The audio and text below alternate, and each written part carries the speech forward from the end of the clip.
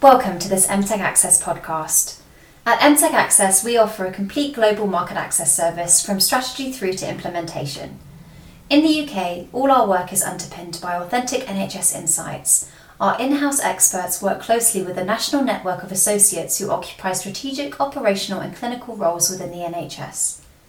Leaders in their field, their knowledge and experience helps MTech Access to be as close to the front line of care delivery as possible. Please subscribe to the podcast or follow our LinkedIn company page for more information.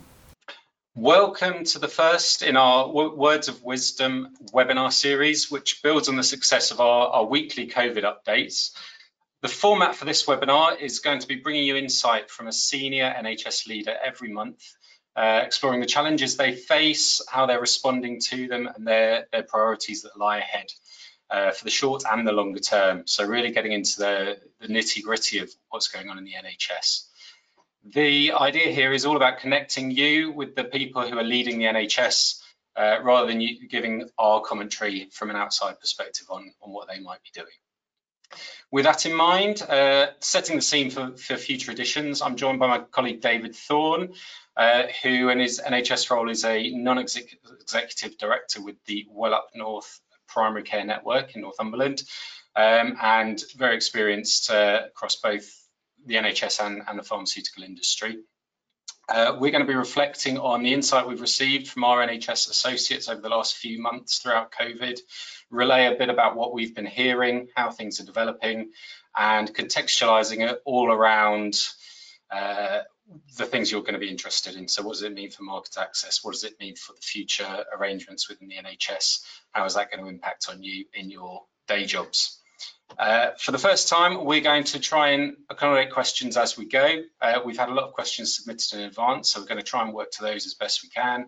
If you feel that you want to ask something, please type it into the questions box on your right-hand side, and we'll try and get to those, might be towards the end, and we'll see where we go.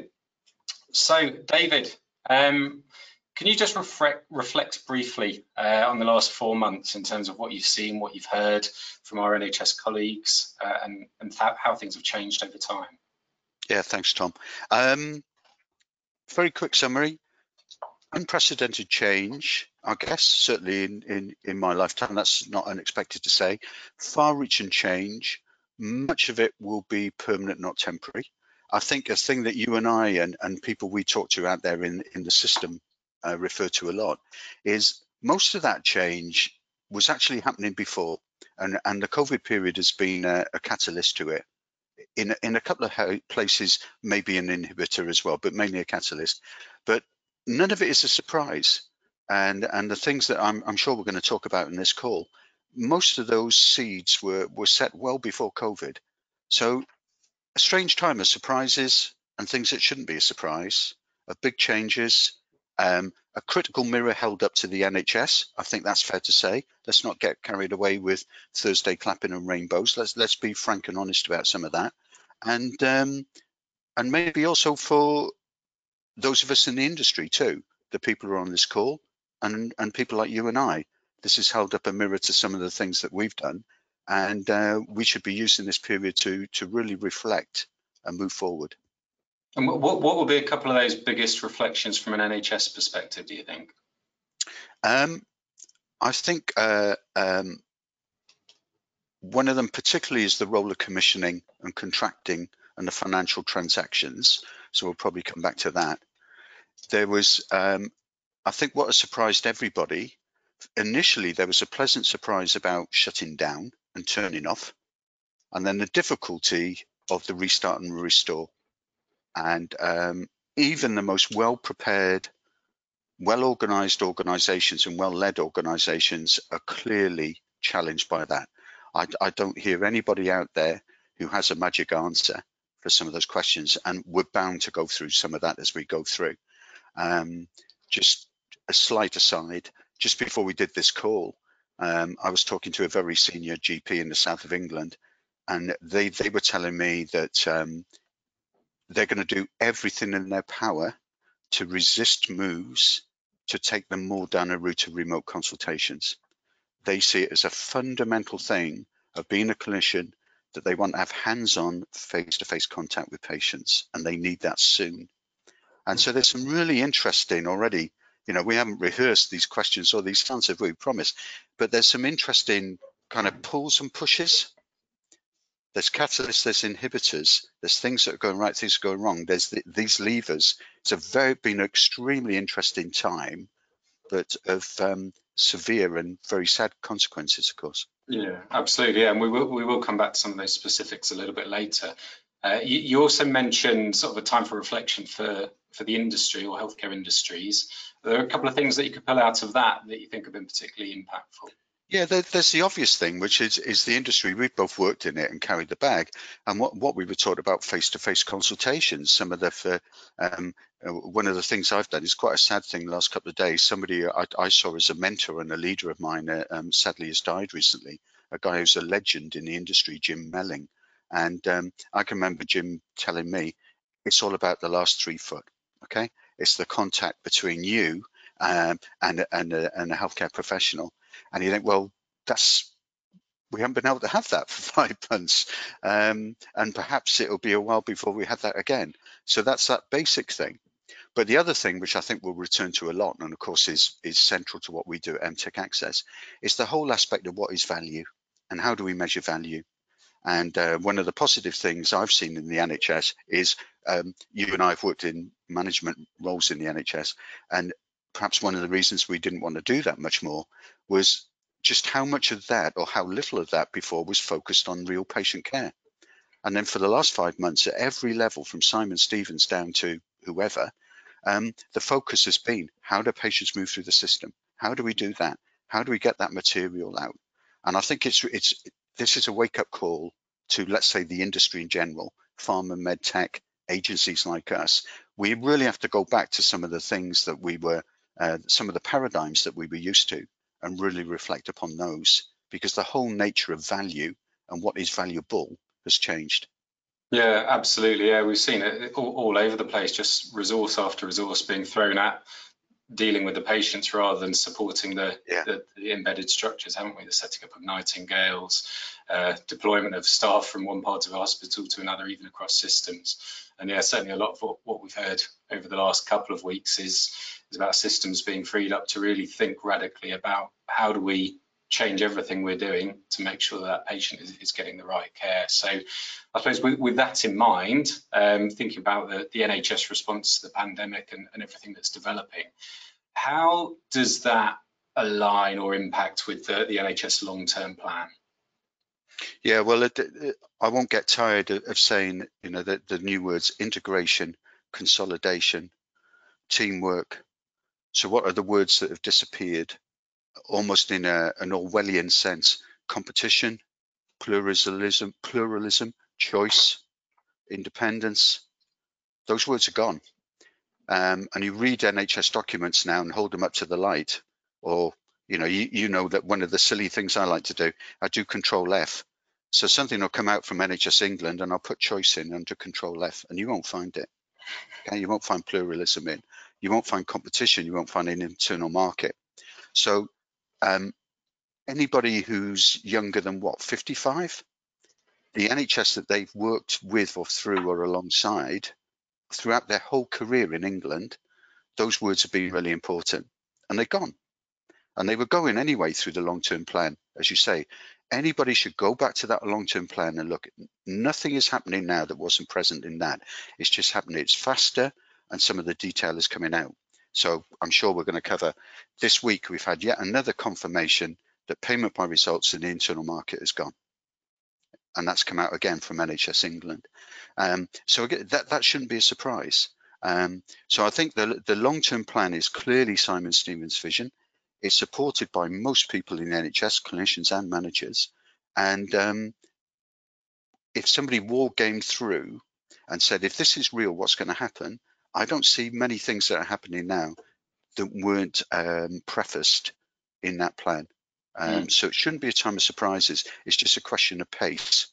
But the first thing, again, I'm sure we'll explore in more detail, is the architecture's changed, the lexicon has changed. But for many of us in the roles of the people who are registered for this, it's the financial systems and the financial contracting systems And that's been the biggest change, and that'd be a massive, massive change at every level in the NHS. And just final comment for me, what is interesting is how few clinicians are aware of that. So now we have this situation where the system is completely changed. The leadership and the management in the NHS know it.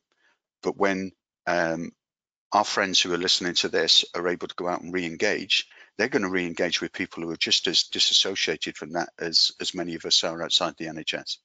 Yeah, absolutely. And we've heard examples recently of under a freer contractual system as the NHS is at the moment, with PBR going and block contracts, of services being radically changed in a very short space of time, or stopped altogether, because the system can permit it now, and not always with the total buy-in necessarily of clinical, or vice versa. It might be clinicians saying that we can't sustain this anymore. So there's huge implications for the pace of change, and that things might disappear overnight. And again, this week we've seen, which we might come back to later, the publication of the consultation on the procedures of less clinical value. Can you just touch a bit on what that might mean? Yeah, I think arguably, if you look at the conversations you and I have, or the little huddles or the meetings we've been having on remotely with key people in the NHS,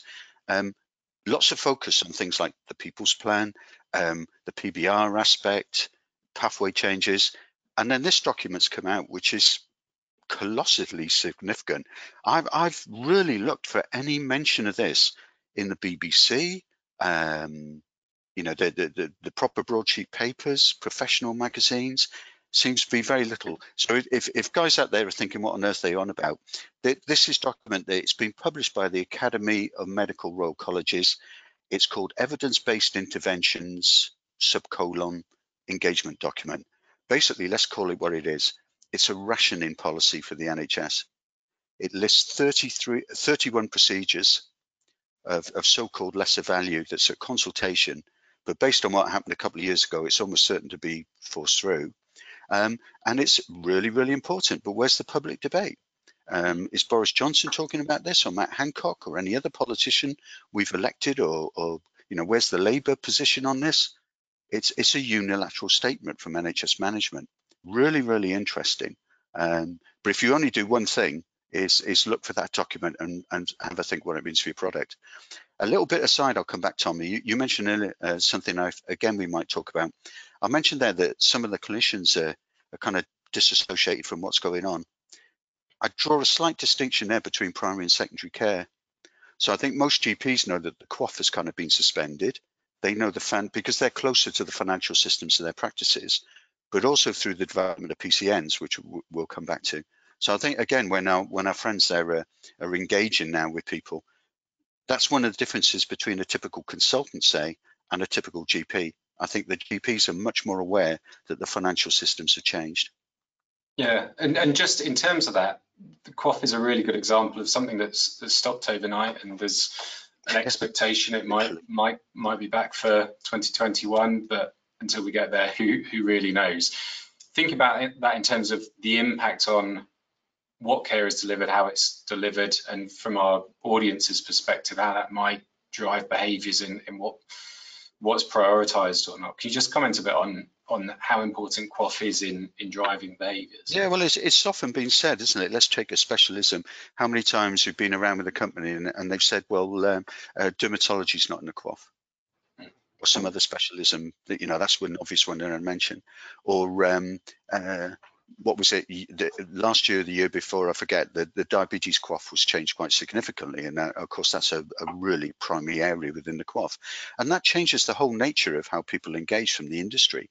Again, the value propositions, but definitely the activity, as everywhere. QOF drives activity and behaviours. It's been very successful, and you've hinted there, you know, we'll talk today, we'll talk from facts, we'll talk about informed views, and then just you and I, that's on the basis of all the people we out there who talk to us. So I think QOF will come back.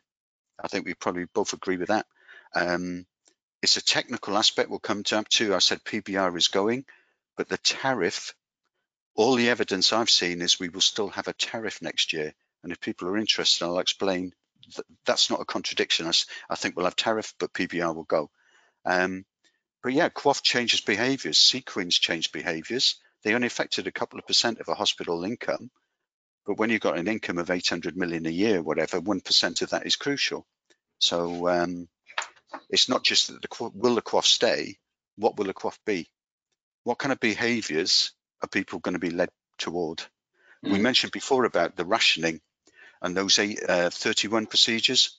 There are already 17 that were established 2 years ago. They've been very successful in terms of driving down their activity. Why? Because they're part of the formal performance management of trusts and CCGs. That's why. And they're filtered through then in the quality schemes that go out to GPs. Yeah. So yeah. Yeah, absolutely. Yeah, and I mean, thinking about we've had quite a lot of questions coming in about the backlog of patients and how the NHS is going to remobilise. I think that rationing element is inevitably part of that. If there's less to do, then it'll be easier to do it effectively. In the same paper that you referenced earlier, there was a message that the NHS is going to be realistic about managing organisations and supporting them, but at the same time they want them to go as far as possible, as fast as possible in getting activity back up and running. What else have you heard from people in the NHS about how the NHS will approach this sort of dichotomy? Yeah, let's take the different levels. If you think of the NHS strategically, we all need to keep our eye on wherever we get information from, because sometime between now mid-September, what will happen is the Treasury will do a deal with the NHS. So the Cabinet will do a deal. They'll look at the fiscal financial position, which is obviously extremely difficult, and say, this is what the NHS budget is. What Matt Hancock and Simon Stevens will have to do is do a deal with the Treasury on things like waiting times, because it's the waiting times and the key indicators that get governments appraised and affect us electorally. So already this week, there's been discussion about the A&E target and how that might be amended. Right, this is where we get into my personal view, but informed view. I think we're heading for differential waiting times. The cancer weights are a precedent to that, and I think we're going to get different things. So when I was last in an NHS role, in a performance role in a huge PCT, it didn't matter whether you're having a wart off your finger or you're having a heart transplant, you had the same waiting times. Okay, and then they brought in the differential cancer ones. I think we're heading for something like that. And this will be tied in as well to the independent sector aspect. So there's macro policy, and then there's the micro stuff. When you're at the micro operational level, I'll look to you, Tom, to agree or disagree. Whether you're a practice manager, an operational manager in the hospital, at the moment, nobody knows how on earth they're going to do this. The challenge of this is absolutely immense. So I think it comes back to what you were saying, there's supply and demand. So rationing will have to come in, differential waiting times, patients will be expected to work in different ways. I would expect that ICS, CCG level, there's an enormous block contract that's been bought with the independent sector, and they'll be performance managed on how they max that. And it's going to be very interesting how they build that in with patient care. But is that a case that if there's been 100 hip replacements bought by NHSE, you better use those locally because they've been paid for? Is that the idea? Yeah, and those were long memories. About 15 years ago, under the Labour government, they set up independent treatment centres. I don't know if people remember those, through Capio and Ramsey on the edge of most big cities. Right. Again, I was a director in a PCT, and we had that performance management. So centrally, nationally, we've gone out and bought so many gynae operations, so many orthopedics, so many urology, and you had to use them. And if you didn't, because it was coming off your baseline of your finance. So but when we talk about it operationally, the more that, say, you and I talk to operational managers in the NHS, the more their head's in their hand. And I think if you people listening, if you haven't gone out there and re-engaged, when you do, you're going to be absolutely astonished by the challenge that people have got. The practical challenge of how on earth patients move through the system now, given the COVID restrictions. And that'll be really interesting to see how it plays out at a national or a local level, because we've again seen guidance from the Royal College of Surgeons on stratifying different procedures into to how soon they need to be done effectively.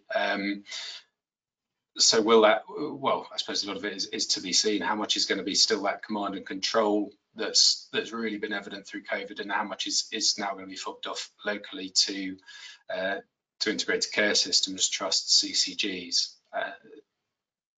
and I think we'll cover all kinds of things. But if you look at it at a national level, one of the things I'm interested in, and when we do these sessions in the future, they will be words of wisdoms. Let's have comments of candour, should we call them, rather than us being wise.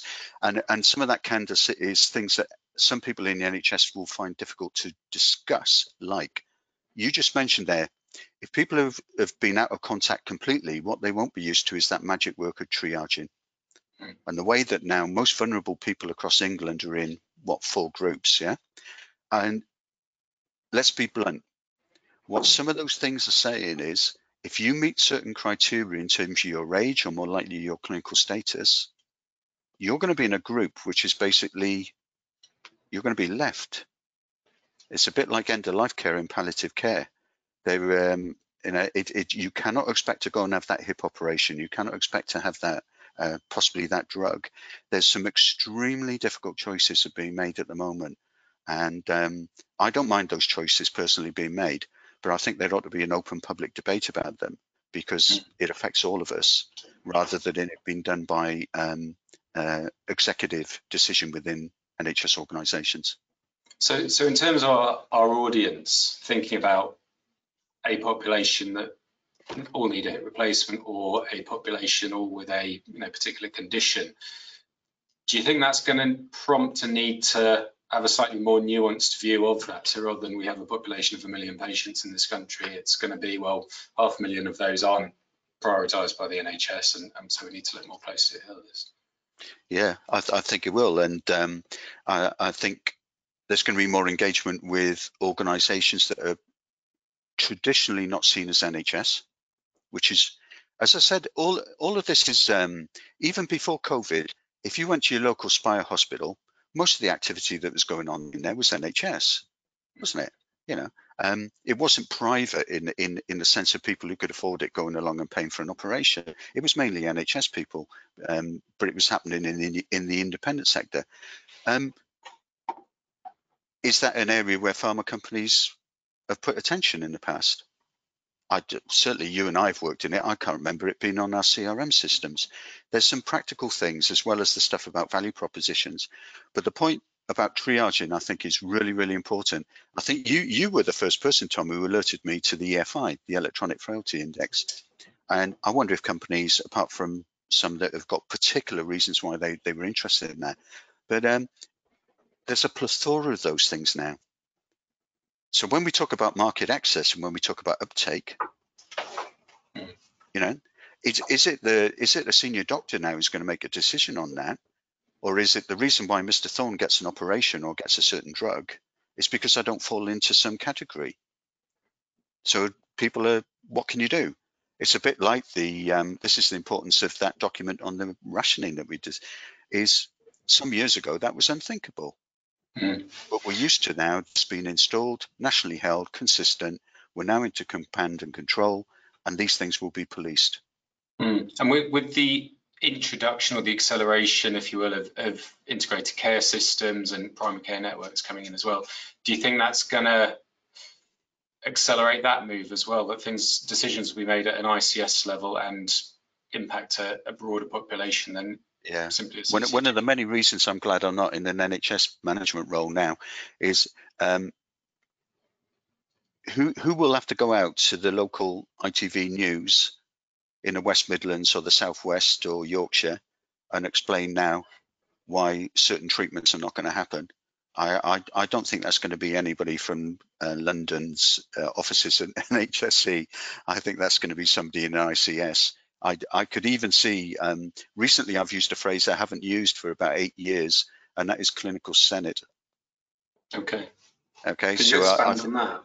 Well, I think if I was a director of commissioning in an ICS, and we were going to make some very difficult decisions about the uptake of prostate cancer and about elderly men on our patch, I'd be setting off the clinical senate to come out with a policy on that. And then, so when we are ready to go on the ITV news and get hauled over the coals, then we've got a professor from the teaching hospital who's doing it, who chaired the group. So I know that sounds very cynical, but I think some very difficult decisions are going to have to be made. And one of the starting points of that is, let's go back to first principles on this. When you're an ICS, you balance the budget across an ICS. Yeah. So where you work, Tom, where you live, you've got Hull, York, Scarborough, the North Yorkshire Moors, Grimsby. You couldn't get a more varied patch of places.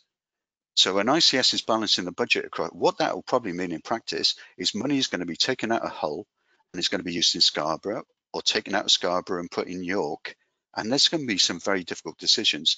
So things like clinical senates, and at a local level, PCN clinical directors are going to be brought into some very, very difficult decisions. So something that's just jumped into my head, we've seen also yesterday that the people plan published, and there's lots of talk in there about distributed leadership and having a supportive and permissive environment to help people do things differently, change things, have a bit more support from their organisations. Do you think that might be a ploy to get people on board with this idea that there's going to have to be a lot of tough decisions, and it's a way to help people feel better about making those decisions? Yeah, I'm sorry to sound so it sounds cynical. It's not meant to be, it's realistic. I think that at first it sounds a little bit like doublespeak, but it's not when you're inside the NHS. So it's saying, congratulations, Tom, you are now a director on the ICS for Humber Coast and Vale, where you live. And so now you've got freedom to act within it. But that freedom is, I'm in London at NHSEI, and I'm saying, Tom, to balance the books, you're going to have to go from 6 A&Es down to 2. And you've got complete freedom to decide where those 2 are going to be. Yeah. And I think that's the kind of, so in London, there's going to be some hard decisions that somebody's going to go out to some very famous hospitals and say, you're not going to be running cardiovascular surgery, you're not going to have peds, or whatever.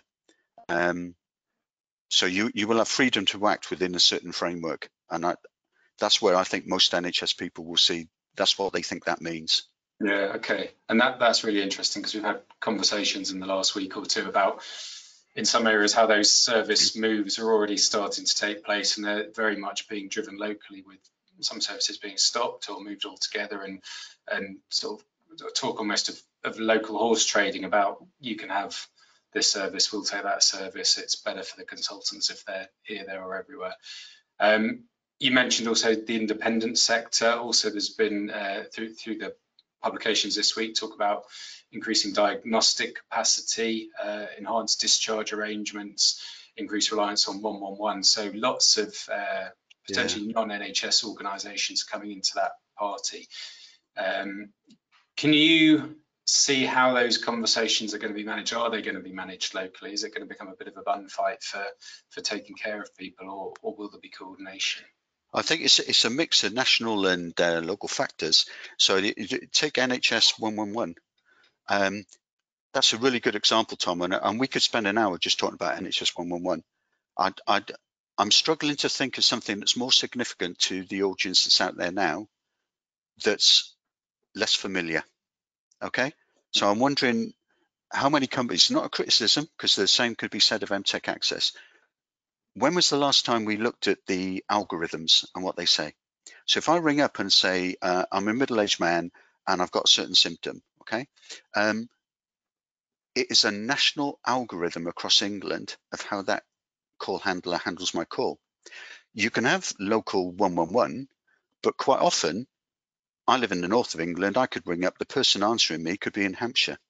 Right? So people don't understand enough about these systems.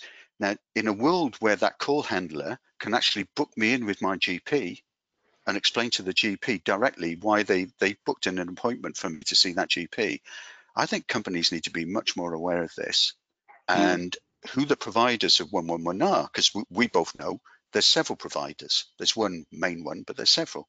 And I think we've got to see this. This is all part of the integrated aspect of the NHS. You know, you and I often sit down and we do it now through this kind of medium, and we say, there's NICE, there's SMC, there's that, there's the formulary, there's that, and we work our way through, and it ends up with somebody ringing up and saying, I've just been started on a drug, and then it does this, and I've had terrible diarrhea or headache since. What does the call handler say? Do they say, stop taking that drug immediately, go and see your GP? Do they say it's going to be okay? Do they say, go along to your local chemist? You know, these things are just as important as the NICE guidance or something that the GMMG says. Yeah. And it's about the peripheral vision that we all need to have. So I know I haven't answered everything there. I don't want to go to, but just that one aspect of 111, I don't think there's a company listening to this, including us, who shouldn't be. That's one example. You know, then other things that we should be focused on, like the rationing, there's so many things at the moment that we really need to urgently drill into. Yeah, and there's probably huge amounts that comes through 111 or that goes to 111 that doesn't actually come through the other end. It doesn't translate into HES or into practice data because it's closed off there and then it's resolved on the phone. So it might be that call which names a specific medicine or a specific condition or a specific problem that then isn't counted in any statistics beyond that. So yeah, that'll be really interesting to see how far 111 goes, because it's kind of nominated, particularly in light of what Matt Hancock said yesterday about every consultation should be remote at first, and 111 is going to be a large part of that, and triaging before anyone goes to A&E as well. Yeah, and I just quickly on that, you know, I'm trying to think how many people listening here have been in a 111 call center, okay? Because when you go into them, yeah, you've got call handlers who work into strict algorithms. Sitting behind every 4 or 5 of them is a very experienced. It's somebody a bit like me, an older nurse, okay, in their sort of 50s, but much better, proper nurses who have been around a lot, and they're sitting there and they're monitoring the calls, and they don't necessarily work to algorithms. It's one of the fictions, and you have doctors there as well, and you think, so what are they saying when somebody says, oh, I've got an adverse event potentially, or I don't feel very well, or I want advice? These things can be crucial. And it is just, let's not get too caught on it, but it's one small example. And I wonder if companies out there know, well, who runs 111? And as you said, I don't think there's any limit to what Matt Hancock will want to put through 111. Yeah, absolutely, yeah. So one question that was submitted in advance that I think we've touched on, but there might be a bit of scope for further explanation, was what are the top 3 priorities that will make the difference to improving the capacity management in the NHS? Are there a couple of things that you could call out there? Because I think probably we've maybe even got to 3, but what would you think are the most important things? Yeah, and I'll try and give practical examples rather than just say phrases. Like, it's tempting to say, well, self-care, you know. And you think, what does that mean? Well, like Boris Johnson saying now, well, let's all lose weight. Well, yeah, cheers, thanks. Social prescribing. So when we break that down, what people are hoping and what's been invested in, remember, you know, one of the basic messages, I'm sure most of the people listening know this, but perhaps they don't. PCNs have accelerated during COVID. PCNs have been cemented during COVID. And the other thing that surprises me, you, Tom, as well, when we talk to people, our clients in companies, they don't realize how fast the pace has been on recruitment. So you mentioned before, I'm working a PCN. We've got 11 practices, 80,000 patients. We've got 4 social prescribing link workers. And if you talk to anybody in our PCN, I think they'd probably say they've been the most valuable thing that we've had during COVID. And the GPs to say things like they've been an absolute godsend. Where would we have been without them? And you can go all over the country, and you know, you're nodding there, Tom. It's probably the same for you. So I think let's not use phrases like self-care. What on earth does that mean? Let's break it down into what it actually means. And what it actually means is things like social prescribing, those link workers being out there. And again, what are they saying? What are they saying to newly diagnosed COPD patients, type 2 patients? They are the main point of contact of the NHS. They are the main trusted advisor. And for the patients out there, they are a really trusted advice. So what they say about an inhaler, a drug, an outpatient appointment, a future diagnosis, they are absolutely crucial. So I think let's use practical things rather than rhetorical phrases. Social prescribing, I think the rationing we've already talked about. Another thing we haven't talked about, and we've just mentioned quickly, remote consultations.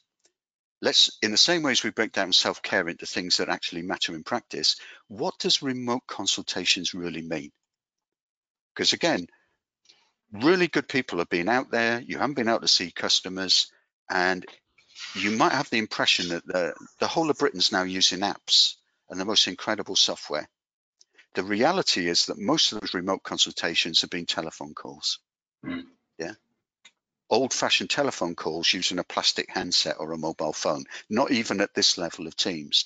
So, you know, let's just break it down into what is really happening out there.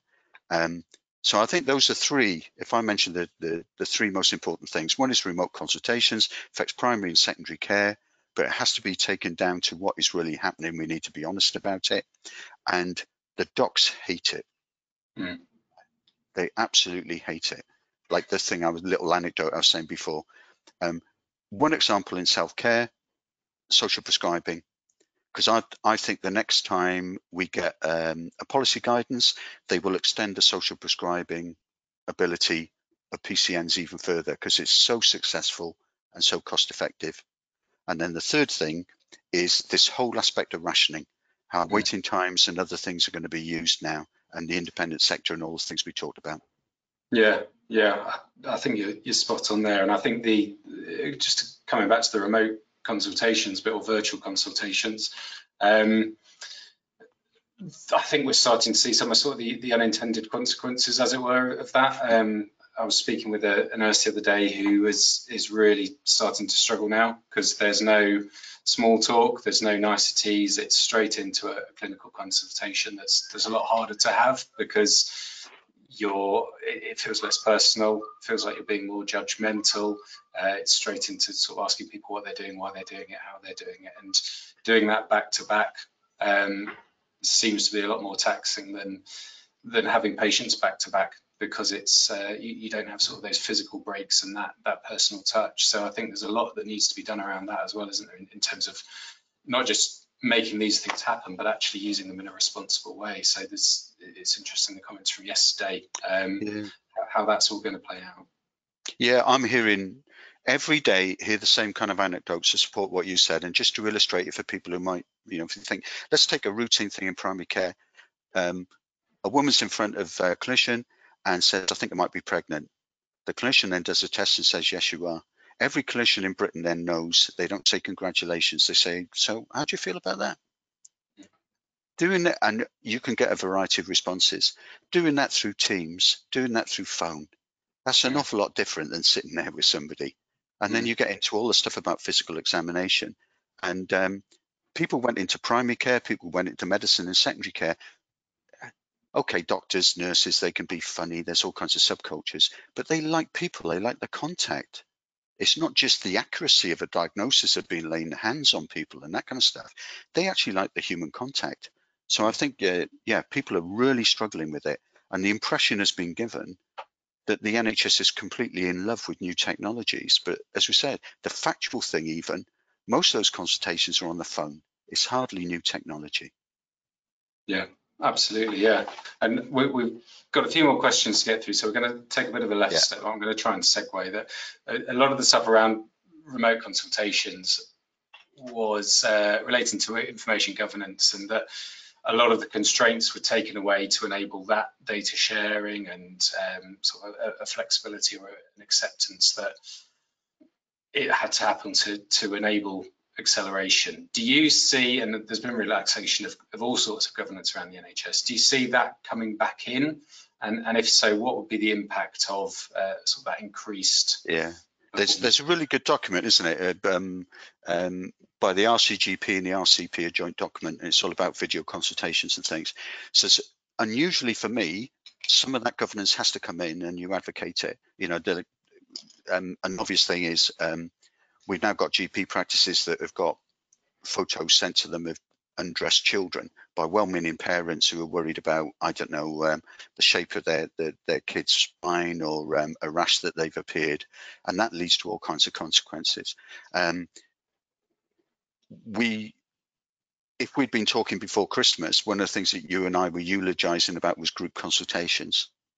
How do you do that over a safe setting now? You know, when you think that somebody could just walk away from the screen, as we're doing now, and they've got a relative sitting in the corner, and you've had a group consultation where people have been disclosing personal stuff. So I think some of the governance has to come back in, and it's right that it does. What we haven't specifically addressed is a question we're often asked: what can pharma do? What can medtech do? What can we do in our roles? And that is one of the roles, to try and help people through the practicalities of this. And I think it's where the key customers are out there. Well-meaning people are trying to find the right solutions, and they're aware of the risks. And we're into new territory. So unfortunately, some of the governance has to come in, but hopefully not in the way it was. That one of the key things, going back to PCNs, there's hardly a PCN in the country now that doesn't have a data sharing agreement. So any clinician who's working in a practice can go in another practice, they can look at each other's notes, and you think, thank goodness, it's taken 80 years for us to get in this position, but it's brilliant. Yeah, absolutely. Yeah, and in a broader sense around the governance piece, think about performance management, and we touched on sort of PPR and the financial bits earlier. Is there an expectation that there's going to be more performance management coming back in, where trusts have made a different kind? The NHS will never release that. I used the phrase before, command and control. At the start of this, I saw people in the NHS, and I'm afraid, you know, some of it is to do with age, because it comes with experience and precedent, of people saying, we got block contracts. Oh, that's great. Yeah. We don't have to do QoF now. We're not being measured on it. The waiting times being measured across the ICS. Oh, great. And then almost within days later, it's, oh yeah, but we're now getting a block contract sent down the line. So they've just reduced it by 2% from what we were expecting. Or yes, the waiting times across the ICS, but apparently our organisation, we're an outlier. And I think something that is really important in this, fortunately, I'm in a PCN where the clinical director knew what was coming even before COVID and was prepared for it. And I think one of the next things in primary care is some of the PCN clinical directors are going to realise that part of their job is going to be performance management as well. And I don't think it'd be too long before that involves the drug budget as well. So it's a different kind of performance regime that's coming in. Yeah, okay. It's the kind of performance regime that people like me were old enough to remember before 1990 in the internal market. And it's going to mean you don't have freedoms, you don't have permissions at an individual organizational level, but there'll be expectations upon you to deliver to a more corporate collective whole. And so the performance management will be just as strong as it was before, just be different measures. Will that be sort of led at an ICS board level? Is that the expectation? Yeah, or if you live, without complicating it, if you live in a big ICS like the one I live, they'll either split the ICS or they'll call it an ICP.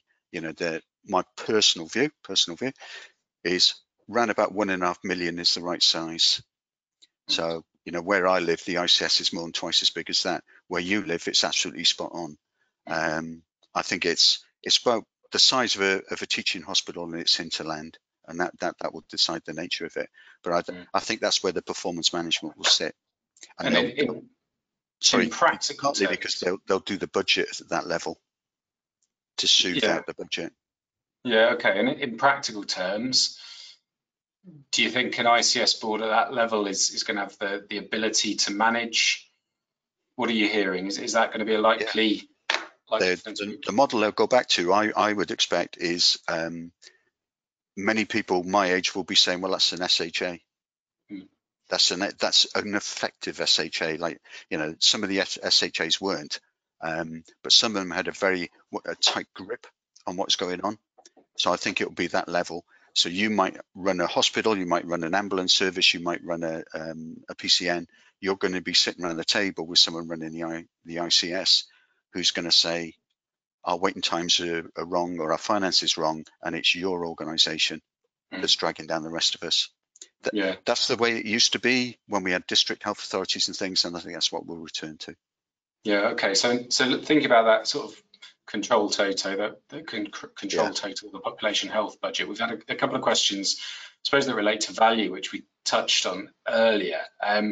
One of them is sort of thinking about the move towards PLICs, different ways of reporting things. I think we've heard that activity hasn't been recorded in the same way through COVID as it may have been previously. Obviously, there's the move to block contracts. Are we likely to see different perceptions of value, thinking more about patients and pathways than episodic care? Yeah, I think this happened already. You know, one of the things that we've been doing recently is basically setting up little calls. We call them all kinds of different things, but we'll be in this kind of environment, and we've got a client there, and we've got people from the NHS. And a consistent thing that comes out is that change. I think some of the verbatims we've heard is people saying, "Oh, hang on a minute, you've got to understand. We now think as an ICS." Yeah, I think I was telling you, I was in one yesterday afternoon where a director from a huge, slightly arrogant tertiary trust, you know, with that kind of reputation, not the person, but the organization.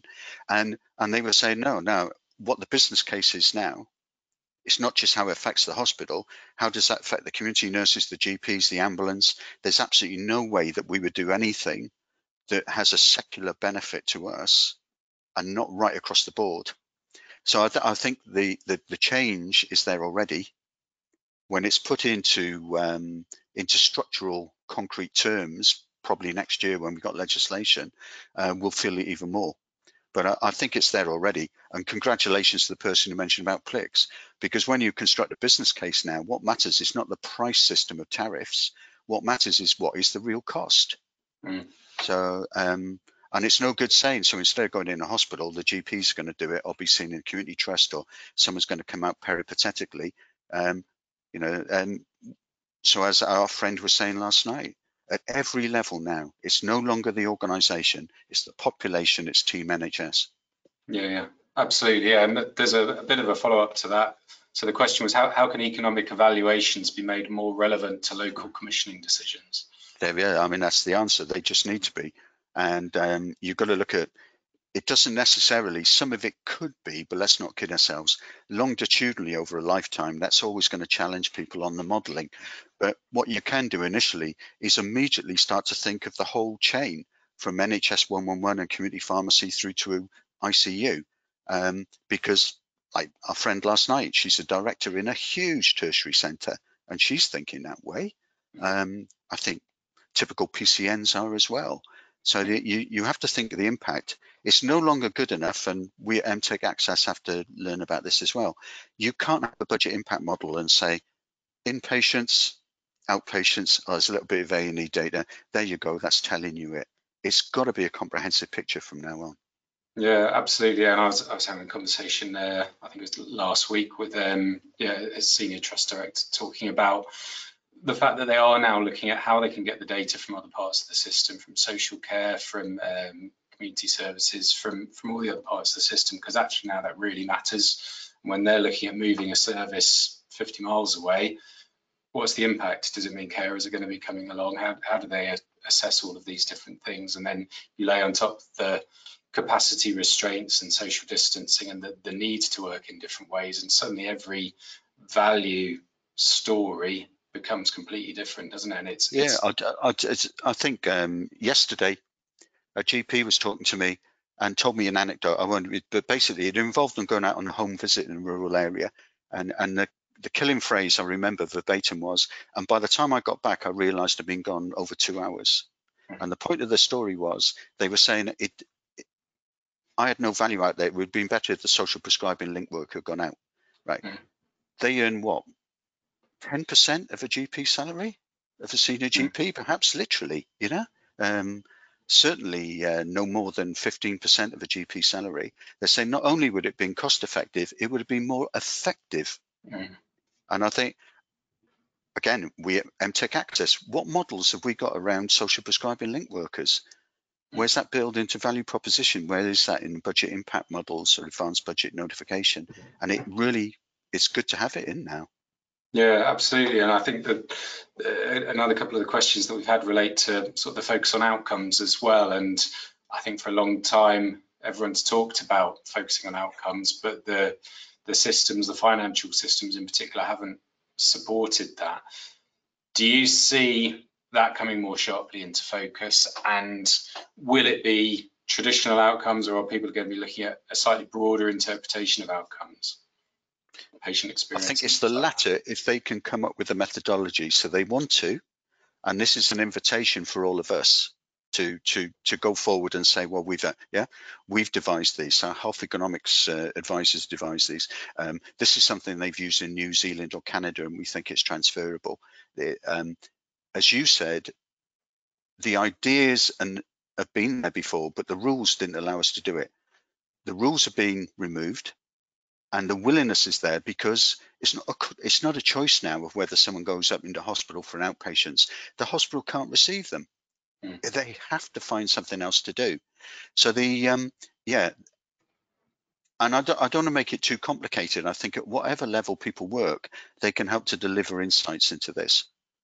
Like what is the relative value of a GP spending 2 hours going on a home visit and then not being able to do it anyway, versus a social prescribing link worker?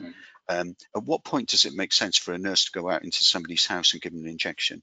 At what point is it, if I have a treatment and it's once a week instead of 3 times a day? So all these things that we've wanted to discuss before, and then somebody said, yeah, but the tariff doesn't show that, or we still got the nurse to pay. People are up for these discussions because they're having them internally. And going back to PLIX, if people don't know about what PLIX is doing, that's trying to understand these costs. The key is in the acronym, patient level, costing systems. It's about individual patients at granular detail. It's really interesting. I mean, like you and I have often talked how soon that's going to come into primary care, because good practices have always done it. They haven't called it that, but they've always looked at who sees who about what.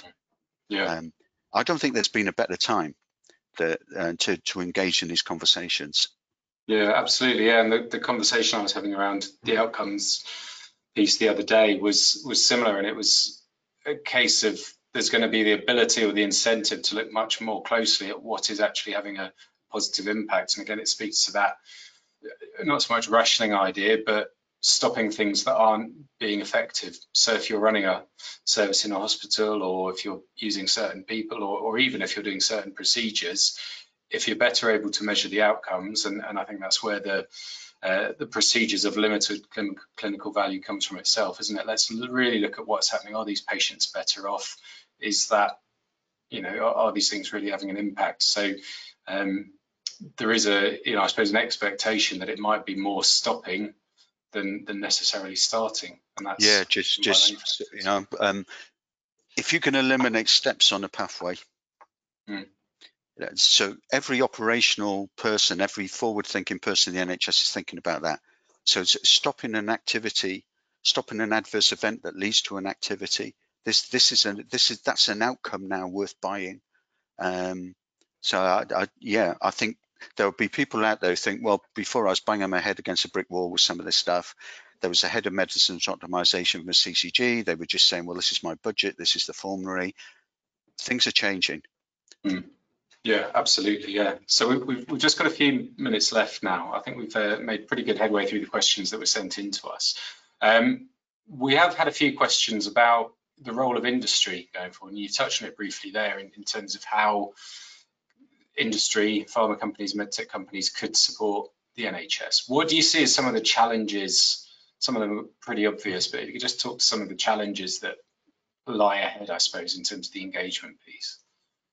Yeah, well, part of it, which again we've talked a lot about this week, is we're in a strange time, aren't we? Where I wouldn't be very good if I was working in the ABPI or APHI. I'd probably get the whole industry's into all kinds of trouble, because. But I think a decision's got to be made about who can you guys talk to.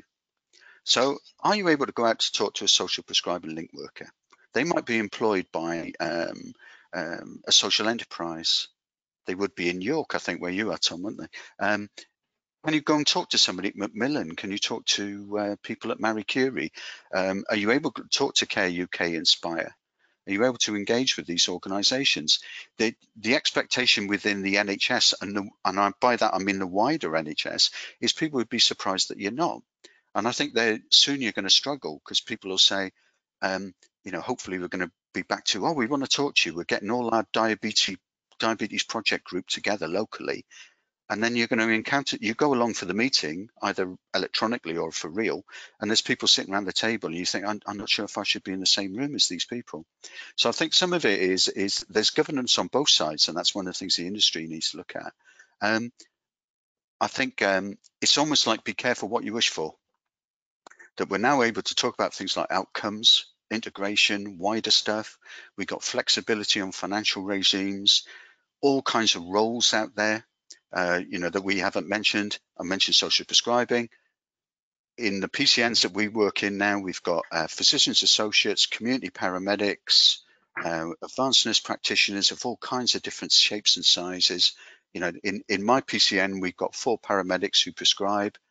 These are new audiences, so it's great. Be careful what you wish for. Have we got the tools to actually engage with these people? Are we ready? Are we trained? Are the brand teams giving us the right information, the right guidance? Do we feel safe out there in the field? Have we got the right arguments? So it's an exciting time, but yeah, there's some challenges, all challenges that can be overcome. And in terms of actually getting to see those people and speak to those people, obviously social distancing is in place at the moment. We're all very familiar with that. There are clear challenges about just being able to go and see someone, particularly those in clinical roles.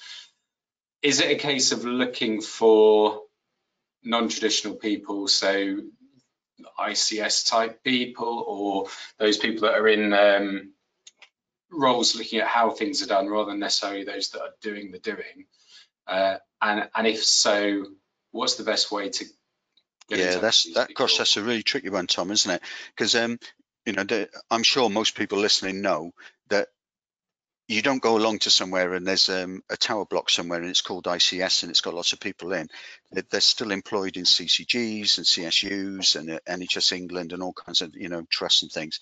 So it's good old-fashioned key account management of, I'm talking to Tom, he's the respiratory lead in the CCG, and nice opening question. I got a rapport with him, and he says, well, of course, as you probably know, I'm also I'm heading up the ICS group now, looking at long-term care. And you say, so, oh, really? Who else is on that? Oh, Professor whatever. And, do you know Sandra, the specialist nurse? Yeah, oh, yeah. And you get a sense of how these new organizations are forming, and I think people are up, in our experience recently, for the people listening who are all skilled people, you can still do things electronically. People out there in the NHS are really eager to communicate and engage. They're fed up. They're frustrated. They got time. Earlier today, I was dealing with some clients who were pleasantly surprised to find out that a lot of NHS people, they like the contact in the day. They don't want it in the evening, because they're sitting there like you guys are, having loads of webinars and emails, and it's strangely tiring.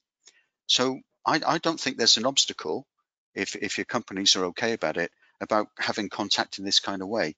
And you just need to explore it in that old-fashioned sense. And as Tom's saying, you find out the new roles. People will say, oh, I'll put you through to the manager of the social prescribing link workers. If you've got something sensible to say, the key to it, I think, is the lexicon. All right, is no longer ringing people up and saying, I want to talk to you about the sort of things we used to say before, or sometimes using those words that will differentiate you in the wrong way. It's about knowing things like, PBRs go in, what you're going to do about cough, what you're going to do about the flu campaign, whatever you're in. How's your PCN developing? How are the new roles setting in? Or in secondary care, the kind of equivalents. It's just always good people differentiate themselves with that language. And it's also a case, because I mean, it can be harder to communicate virtually without having physical prompts and those sorts of things. So when communicating, I think something that we've heard is it's really important, like you say, to be informed, to have the right message, to have something to offer. So is it about making that contact more impactful rather than just a bridge to developing a relationship? Yeah, and don't make assumptions.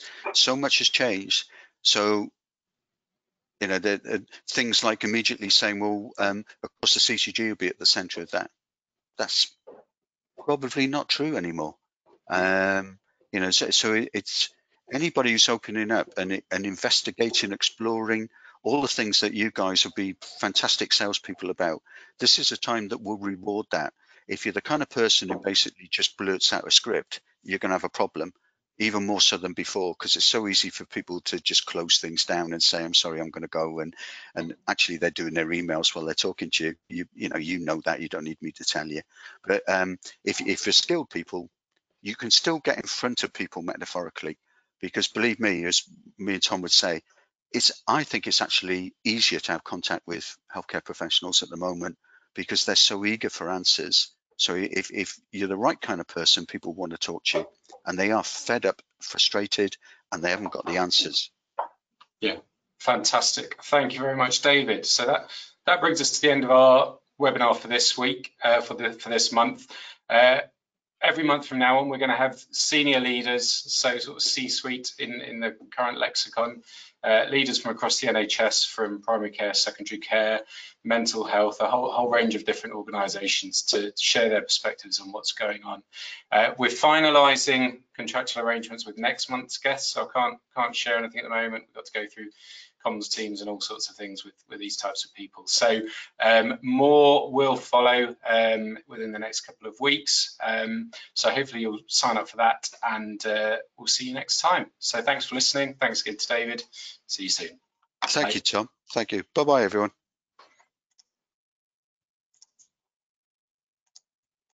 Thank you for listening to this podcast. Please do subscribe for future episodes.